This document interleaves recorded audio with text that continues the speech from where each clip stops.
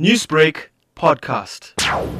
There was two shoals that sets of guys that put out the nets.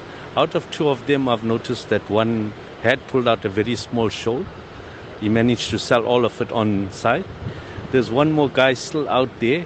Hopefully he does throw his nets. At the moment he hasn't. So which means he hasn't found any shad out there for him to throw out his fish. Do you know if they are selling sardines? Yes, there's a guy down there. If you look at where the boat is, there is a guy that's selling sardines there. It seems like the crowd is now gone. He's got 2 crates left from what we see standing here.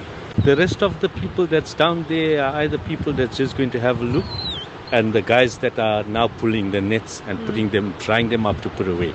Do you think there's still excitement with the sardines and sardine fever this year? I'm expecting one more good shoal to be out. The next cold spell, we should get more sardines. We had the most, in the last 4 years, the most sardine come out this year. I think this was one of the colder winters in the last 4 years. That's what assisted the sardine show. You're saying in the last 4 years, so you're saying sardines did beach on the beachfront in Durban 4 years back? 4 years back, yes. We actually came here with packets and enjoyed picking out sardines from the surf itself. There was a huge crowd here at that time, and it's nothing like that now. It's all about the guys who's bringing out with the nets only right now. What are the big game fish you've heard that they're catching?